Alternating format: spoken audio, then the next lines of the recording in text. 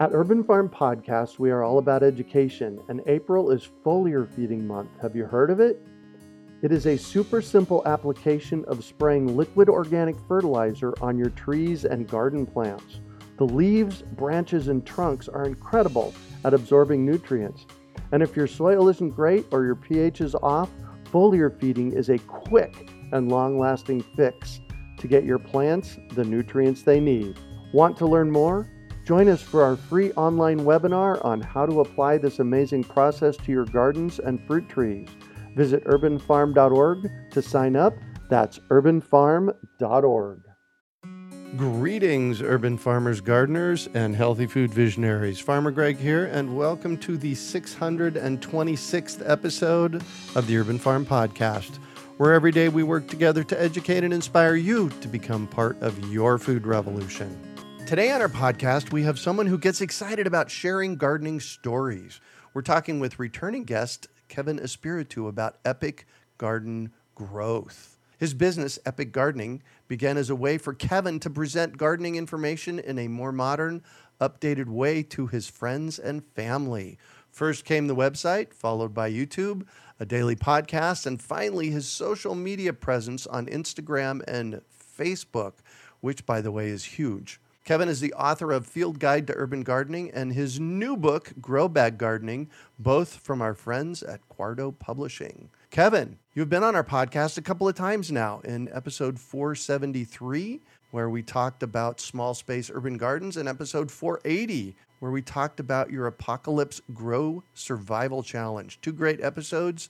So today, well, I am sure it's going to be epic. So welcome back to the show. Hey, thank you. Triple threat. We're on to number 3. Let's hope it's the best one yet. Hey, I'm in. Let's do it. So can you bring us up to speed on what's been happening since our last episode? Man, I think since the last one, which would have been that Apocalypse Grow Survival Challenge, that would have been before I moved to a new home. Oh, so nice. I think either it was before or maybe we were recapping it for the next year. But regardless, it's been quite a big change here. So I've got a new house here in San Diego. Went from about a 15 by 30 foot front yard garden to a 13,000 square foot bare lot. Oh, nice. And have been trying to work on transforming that into an urban homestead, sort of a modern urban homestead approach. Wow, cool. So I walk up to the driveway. There's a house on the property, right? Yes, yeah. Great. So I walk up the driveway. What am I seeing? So let's go back first. What you were seeing would have been one loquat tree and one weird-looking citrus tree, and then just wood chips, and then a small 950 square foot home. Oh, right. And that's it. And chain link fences everywhere. Now what you're going to see is an entire citrus hedge, and we can talk about that maybe. A grow bag garden, a raised bed garden in the front. We've got solar on the roof now. We've got rainwater capture. So I wouldn't say we're super far along. It's only been about 10 months since I've been living here, but we've put in a lot of work on trying to make this space way more sustainable and way more productive. Wow. So you bought it during COVID? Yeah, bought it in June, early June of the COVID year, 2020. Wow, what an exciting project. And I don't know if you've seen my front hedge, but the front of my house is 80 feet wide. There's a driveway and there's a citrus hedge. So it goes street, berm, citrus hedge. Tell me about yours. That's nice. Yeah, isn't it? Yeah, so I think it's such a smart idea. The way I approached mine is on the north side of my property, I already had an existing citrus. I still may remove that one because it's just been very poorly taken care of and I can actually fit more than one tree in the same spot. But nevertheless, I said, you know what? On this north-facing front side fence, I'll put a citrus hedge because it's going to be an evergreen hedge. Right. And I did something kind of weird where I decided to plant them only 4 foot apart, which is pretty tight.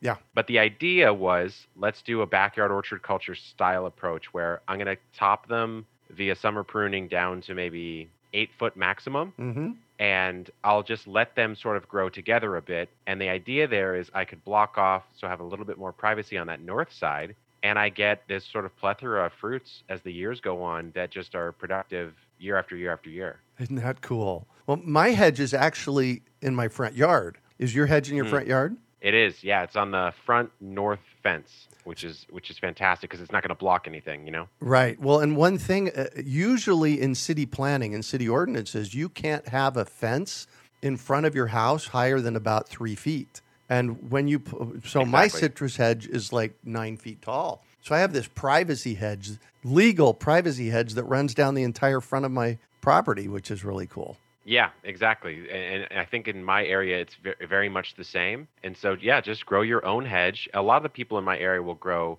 some sort of other type of hedgerow that's not edible. And I'm like, well, if citrus is evergreen, it looks good even if you didn't want to eat it and it produces fruit, then obviously that's the better move.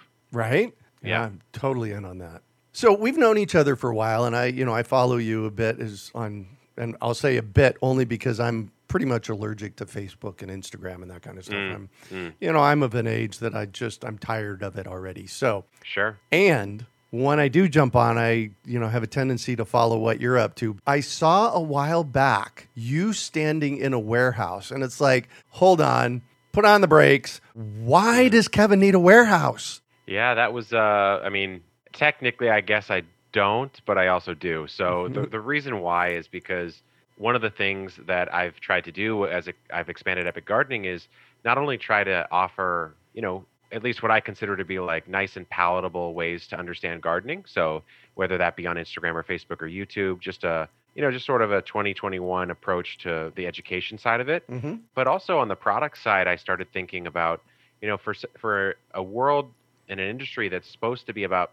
sustainability, being conservative with your resources, all that kind of stuff, it does seem like there were a lot of products that just aren't that way in our industry, right? We just sort of throw them away or we get them every single Yeah. season, whatever. And so I started offering some limited amount of products for sale, which are mostly the raised beds from Birdie's Garden Products in Australia. Mm-hmm. So I distribute those here, and they're just big products. I don't know what else to say. They're large boxes, and those boxes cost money to store if you're paying someone else to do it for you. And eventually the math worked out that it was cheaper to own the warehouse and do it myself than to pay someone else to do it. Wow. And so that's why the warehouse existed. But the whole idea with that is, what are some products in gardening? And I think we both could name a few. I'm Oh, thinking yeah. seed starting trays, Yep. So there's certain things we use all the time, but they're just not high quality and they're not going to last a long time. And so the idea is like, okay, well, what can I put my sights on that are just ripe for improvement, that you can make it way higher quality and people won't have to waste plastic over and over and over again. And Well, that's the goal. I mean, right now we're doing the raised beds, and like I said, those take up a lot of space. So I could fill that whole thing with just the raised beds, to be honest with you. But we did start out with these 6-cell trays that are really nice, because the 1020 trays and the 72 cell inserts that you'll get, they're just made out of just about the flimsiest plastic you can make them Yes. out of, Yeah. and still have them work. And so, I partnered up with a friend of mine, and he came out with this 6-cell. So it's 6 cells, but 12 of them fit in a 1020. So you still get a 72 cell if you want to. You can just Uh-huh. remove them 6 cells at a time, but they're extremely durable. Like, I'm 230 pounds. I can stand on it with 1 foot and it doesn't even break. And there's a large hole at the bottom, so you can pop your transplants out easier. Yeah. And there's slits in the side so that it root prunes itself and you get nice growth. You don't have a root bound transplant. And so, that's just another little thing that we tried to hit the market with. And it seems like people really like them. And so, you got to have a place to put all this stuff. So I'm on your website, epicgardening.com, and I'm looking at your Epic 6-cell seed starter trays. They look pretty cool. And Yeah, they work well. I'll tell you. just tell people, because what you just said was a lot of garden speak Hmm. about the seed starting trays. Can you kind of dig that up a little bit and tell us more about what that is? The 72 slots and all that stuff. Sure. Yeah. Yeah. So if you have if you go to a standard nursery, you'll go and you'll get what's called a 1020 tray. So 10 inches by 20 inches. It's like a black tray with about 2 inches of depth to it. Mm-hmm. And then a lot of the time when you're starting seeds, you'll get some sort of insert you put in that tray. It might have 24 cells in it. It might have 72 cells. And a cell is just a slot where you're going to put some soil and some seeds. Mm-hmm. And what's happened over the years is I think a lot of the products for the home garden market have been adapted from the nursery trade, and they just don't make sense for the home garden. So that would be, in my opinion, a perfect example, because they're so flimsy. Right. And they just, what if you're planting your whole garden because you don't have a big garden, right, Greg? Yes. Well, 72 cells, then what if your tomatoes come up before your lettuce or whatever? You're going to have to dig those out of the cells. It's just sort of inconvenient. And so I think with especially with new gardeners, you want to make things as easy as possible. So what you should do is you should create products that last a long time and and are just easier to use and actually perform better. So that was the whole goal with that one. Nice. Well, congratulations. So this actually looks like a 6-pack that you'd get at any garden nursery with flowers or vegetables in it, right? Hmm. Yeah, Nice. pretty much. Yeah, it kind of looks like that. It's just slimmed down a little bit. Yeah, and it's super heavy duty, obviously. Mm-hmm. Excellent. So what really caught my eyes was these Birdie's raised bed gardens. Tell me about them. I had this memory sometime over the past 2 or 3 years that I saw them and was like, wow, those are cool. And then all of a sudden you're working with them. So tell me how that process happened. How did you make that epic happen? And then tell me what they are. Yeah, so that one came about just because I had seen them online, maybe in 2017, and I just thought that they looked really interesting. And for a small space gardener, I liked the idea that you could configure them differently. So you'd buy one kit and you could make it 6 different ways or 8 different ways Oh, because nice. they are paneled in their design. So you'll get 4 corners, 6 side panels, and depending on how you arrange those side panels, of course, you can achieve a different dimension. So I said, you know what? That seems like a good idea for a small space gardener because you can move them around. They're lightweight. They're made out of metal, so they're not going to rot. So I said, you know what? Let me get a few of these. So I did. I got like maybe 4, put them in the front yard. I was still making my videos and stuff, and everyone was like, "What are those things?" And I said, "Oh, they're these products from Australia. I think you can get them maybe from someone here. I'm not sure." And eventually, the light bulb went off, and I said, "Well, why don't I just if everyone wants them, why don't I just ask Birdies if I can sell them here?" And so what I did is every quarter or so, I would email Birdies and say, "Hey, do you mind if I distribute them here? It seems like you guys have a really great product, and I certainly love them." And they said, "Oh, we kind of have someone, we kind of don't. We're just it's something we're thinking about." And then eventually they did come back and say, "You know what? We're ready to go if you are." And I said, "Okay, let's go." And now that's actually become a very significant part of the business. So it's been fantastic. I think it's just great to offer something that lasts a really, really, really long time, and you don't need any construction knowledge to put together. Yeah. So tell me what they are. What do they look like? How do you configure them? Yeah, sure. So they're a corrugated galvanized steel. So kind of like what the side of like a stock tank would look like. Oh, right. Mm-hmm. So it's that corrugated design, so it makes them really strong, right? Because it's that wave pattern. And then we've put a outer coat of paint on top, so you get a little bit of extra protection. And then really besides that, it's just these metal panels. And so you'll put the corners on, you'll bolt the side panels to them, which are flat. And then, like I said, however you arrange those is how the design will be. But the cool part is they really just work. I mean, the small model is 15 inches tall. The tall model is 30 inches tall. Now, if you're building a raised bed out of wood that's 30 inches tall, it's just a lot of wood. Oh, yeah. And with the price of wood right now, it's Oh, just my quite gosh. expensive. Yeah. Like it'd be twice as much maybe. Especially if you're making it out of a good wood, right? Like if you were doing Doug fir, that's a different story. But if you were doing redwood, well, good luck, and it's still going to rot at some point in time. So that's basically what they are. I personally, since I'm very tall, I like growing in a taller bed if I'm doing raised beds. Mm-hmm. And so having a 29, 30-inch tall raised bed for me is great because I barely have to bend over to work in that bed. Whereas on my, my in-ground garden, obviously I'm on my hands and knees and doing that, which is fantastic. That's great, but if you do want a little more accessible garden, it's great for that. Yeah. Well, and with the raised beds in the desert are kind of hard. You have to do a little bit more work. But everywhere else around the country where it's not so hot, raised beds are nice. Protection against rabbits and other small animals too, right? Yeah. I mean, I think if you're going for animal protection, your best bet's probably a tall one, right? Because rabbits aren't getting up a corrugated metal side, and neither are squirrels. However, they can jump in. I've seen them be able to jump in from something else that's taller that's around them, so like a tree maybe or something. Mm-hmm. They'll be able to jump in from there. Still pretty aggressive move for them to do. So at that point, you're really looking for preventing against maybe deer if you have those, or birds. And at that point, netting is one of your best options there, or fencing. And then the other thing to think about is if you have a digging pest, the tall ones are nice because typically when you fill the tall one, you don't want to waste a bunch of money on the bottom 50% of the bed, because most plants aren't getting that low root-wise. And so just throw some logs. I just threw a bunch of tree stumps in the bottom and filled that up. And that's your gopher wire because gophers aren't really probably making it up through there. Of course, you could still screen it off with hardware cloth if you wanted to. Mm-hmm. But I haven't had any issues, and I actually do have some gophers in the area. Wow, that's a great idea. I've heard that people actually put gravel on the bottom of these beds too, just as a barrier for, a couple inches as a barrier. Sure. Yeah, that can work as well. I mean, you could do the classic landscape fabric wheat cloth type of thing Hmm. too. But yeah, there's nothing wrong with some gravel. So these are just sides, no bottom. No bottom. Yeah. Yeah, yeah. I Cool. mean, what's nice is, let's say you don't have a digging pest problem. Well, what I would do is I would just put my 15-inch tall ones, we call those the original ones, on the ground, and they would connect directly to the soil. And so if something actually did want to penetrate deeper than the 15 inches, like a deep taprooted plant, well, it still could, and there's Right. no problem with that, So it's nice for that reason, and I just don't see the benefit, I guess, to having bottoms on them. Yeah. Well, and they ship better and they're lighter, Yeah. and Yep. you're right. The plants connecting to the ground is always best, I think. When I love, Yeah, I love I that totally you, agree. I love that you put the logs in as well. It's called hugel culture Yep. is the term for that. And what I've often suggested that people do with raised beds is fill the bottom half with woody mulch.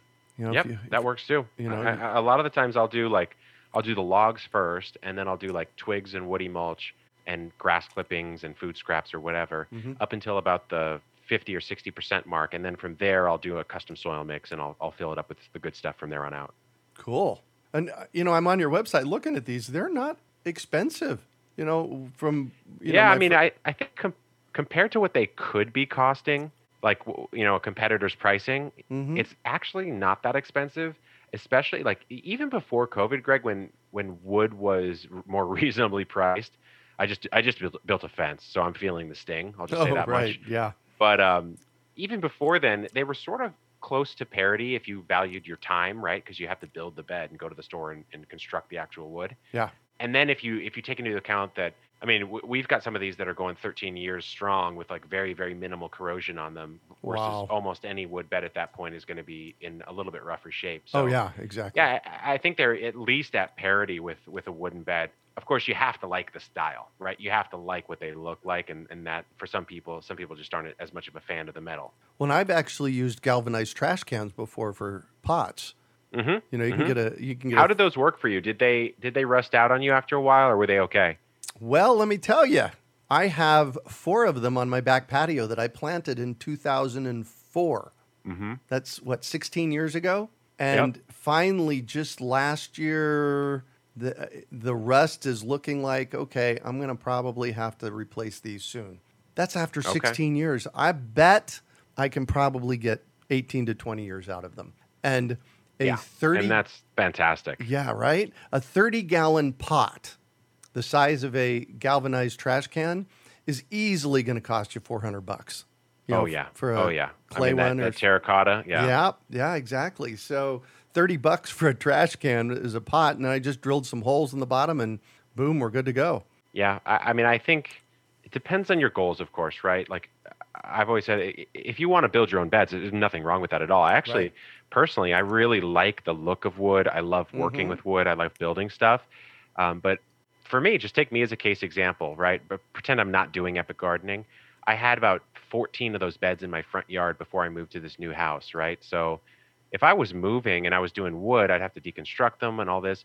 All I did in that case was I just lifted them directly upwards, and the soil will actually shake out from them, All right. which is great. Mm-hmm. And you can either deconstruct them if you want to by taking them back to the panels, or if you are moving like a short distance, you can just put them in the back of a truck and stack them up and plop them back down, and your garden's good to go again as soon as you fill it up with soil. Nice.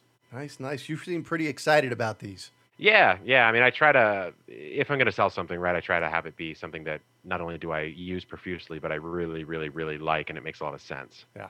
Yeah. Yeah. Well, cool. Well, thank you for bringing those to us. Where can people find out more information about the Birdie's Raised Bed Gardens?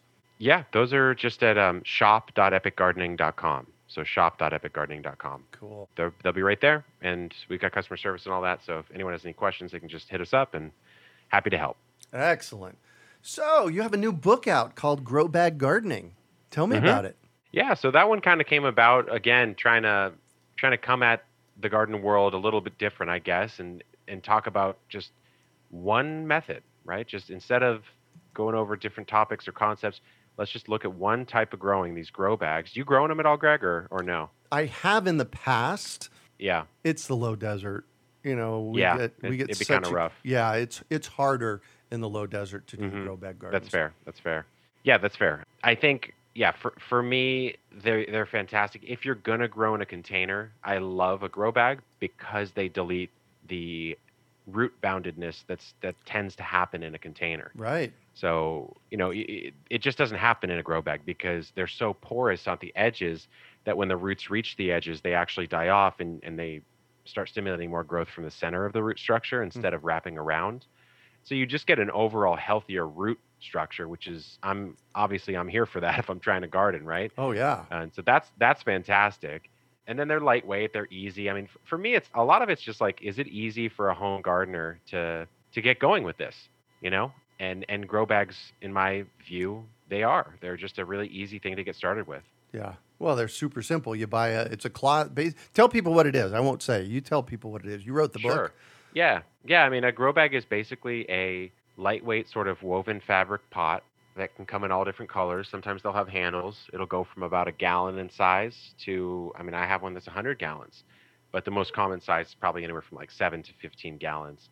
And you just fill it up with soil, pop your plants in, water it as you would a normal container, and you're good to go. But obviously, there are those benefits that I just teased a little bit, Yeah. Basically an instant garden.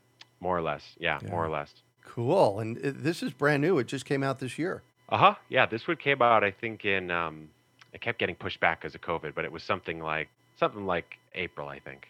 Nice. Yeah. Hmm. Grow bag gardening, the revolutionary way to grow bountiful vegetables, herbs, fruits, and flowers in lightweight, eco-friendly fabric pots. That's the title and the Hmm. subtitle. What is Yeah, quite in, the title. yeah, right. In writing the book, what is a couple of key pieces that you can share with people? Well, I think the one I mentioned is probably the number one reason, which was the air pruning benefits, is what that's called. Yeah. But I think one thing that's really cool with a lightweight pot that you can move pretty easily is you can do some creative stuff. Like if you have an area that needs extra pollination, for example, in your summer garden, you could just have a pollinator style bag where you put like, African blue basil or lavender or something like that, something that really brings in the bees. Move that to the area of the garden that also needs more pollination, and voila, you sort of have like a mobile pollinator, strategy right there, which is kind of cool. Another thing you could think That's about, epic. That is epic. yeah, there you go. There you go. So, that's one idea that I think it's just marginally easier to move something that's very lightweight with handles than it is, like a big clay pot that you spent, like you said, a couple $100 on or something. Right. And you don't want to break it, which I've done. I mean, I've gone to yeah? the store, bought a $100 pot, and then broken it in like the next few days. And, Oh, ouch. that didn't feel great. So, there's that. There's the idea of themed bags. So, a salsa bag where you do tomatoes, peppers, onions, and some some cilantro or something. On the front you the front cover of the book. There you go. Yeah, Tomatoes exactly. and peppers, yeah. You could do strawberry bags because there's a style of bag that I call, I think, the multi-pocket grow bag in there, where you've got the top, as any container would have, but then they've also cut in slits on the side, and those slits have little Oh. folds in them. So it's kind of like one of those like strawberry tumbler type of pots that you can get at the nursery, Uh-huh. but it's just way cheaper, and it's made out of something lightweight again. So it's not heavy, it's easy to move, and I've done strawberries in those pretty successfully. What else is a good combination? Stir fry bag, so you could do like Asian vegetable bag. Just a lot of cool ideas for those. Yeah. Wow. Well, congratulations. I know it's always a epic process to go from, oh my gosh, I want to write this book, to having it be published. And so just virtual high five to you, man. Hey, thank you. Yeah, certainly it's not my favorite type of thing to create content wise, but Right. when it's done, it does feel very good to be done with it and have Right. it out there in the world. Yeah, exactly. So we had you on episode 480, and we talked about the Apocalypse Grow Survival Challenge. And if you want a deep cut into that, go listen to episode 480, because it's well, I'm going to use this word again. You do epics in the world. Yeah, I try. I sure try. Yeah. Well, and I've said for years, epic happens because somebody says so. And that's one of the things I really appreciate about you. It's like, let's just go do it. Get her done. And Let's do it. so give us a 2-minute synopsis of what that was and maybe what you've done since. What's happened since? Yeah, so that was the thesis there was like, hey, and this was when I was in my old house, right? So very small garden. The idea was, hey, if I could live for a month off of what I can grow, fish, barter for, or forage for. And if I bartered, I couldn't barter for something that, was mass produced. I had to barter for something that person grew or made themselves as well. I said, if I could do that in this spot where I'm growing, 15 by 30 foot urban yard, well, then that kind of means that almost anyone could grow at least something, right? At least some of their own food. Because that's a pretty extreme thing to do. Right. And so that's basically what I set out to do. And, we talked about it in that episode, like you mentioned. But I was out there growing about 100 pounds of potatoes, running around on the beaches, collecting fish, trading potatoes for eggs, foraging in the neighborhoods for, mulberries and all sorts of different things like that. And so that was really the idea there. And it was a lot of fun. It was very difficult. But in the end, the point was proved that it could be done. And that could be done was you ate for how long? By growing 30 days, it or 30 days. 30 days. Nice. Actually, 2 years ago to the day would have been my very last day of that challenge, Greg. Oh, right. I was just looking you up. Episode 480 we did that in September of 2019. So, yeah. So have you taken that further? Have you done anything else with that? Or is that... No, I got to be honest. I was kind of burned out after I did it. And as I've established this new place, it would just take too much out of me right now to do it. However, I think, the long-term trend of the urban homestead would be to do that. Damn straight. Just as a way of being, right? So of course. Yeah. So in the future, I will. Yeah. Grow an epic edible landscape that you can harvest food out of every day. I do that here at the Urban Farm. I have been doing that for years. There you go. Yeah, that's what it's all about. Amen to that. So tell us about your social media, YouTube channels, how people can find all that stuff. Yeah, so really everything is called Epic Gardening. So if whatever platform you like to be on, if you just type in Epic Gardening, I'll be there in some form. Mm-hmm. The only different things these days are on Instagram and YouTube. I do have Epic Homesteading as well as separate channels and accounts. And so, that goes into more like energy systems, solar, water capture, cooking, preserving, the stuff that's not directly related to the garden. So that's just Epic Homesteading, but everything else is, Epic Gardening. So if you want to go check it out, that's what it'll be. Great. And your website? epicgardening.com. Awesome. Thank you so much for joining us on the show today. Thanks, Greg. It's great to be back. Hope the third one was as good as the others. Oh, my gosh. Yes, absolutely. Well, you always bring great information. And that's really what the podcast and all your education is about and all of my education is about is like, how can we offer something that inspires people to go out and grow, right? Exactly. Yeah. Exactly what it's all about. Excellent, excellent. And you can also find show notes from today's podcast at urbanfarm.org/epic again. We hope you enjoyed today's episode of the Urban Farm Podcast. Remember to listen for tips, advice, and resources to help you on your journey with urban farming. You can find us on the web at urbanfarm.org or send us an email to podcast@urbanfarm.org. In the words of Vincent van Gogh, great things are done by a series of small things brought together. Be encouraged that with each lesson learned and skill developed, you are one step closer in the direction of your dreams. One of the first things that many of us learn when we start to garden is how to water and fertilize the soil. But there is an exception to this rule, and it's called foliar feeding. You should foliar feed or water the leaves of your plant with liquid fertilizer when you want certain nutrients to be absorbed better. Not only are the leaves great at uptaking liquid fertilizer, if your soil isn't very good or your pH is off, foliar feeding can help your veggies and fruit trees quickly get the nutrients they need to thrive. If you're ready to start foliar feeding for maximum growth, yields, and quality, head on over to urbanfarm.org/feed-the-leaves to see our selection of foliar feeding products. That's urbanfarm.org/feed-the-leaves.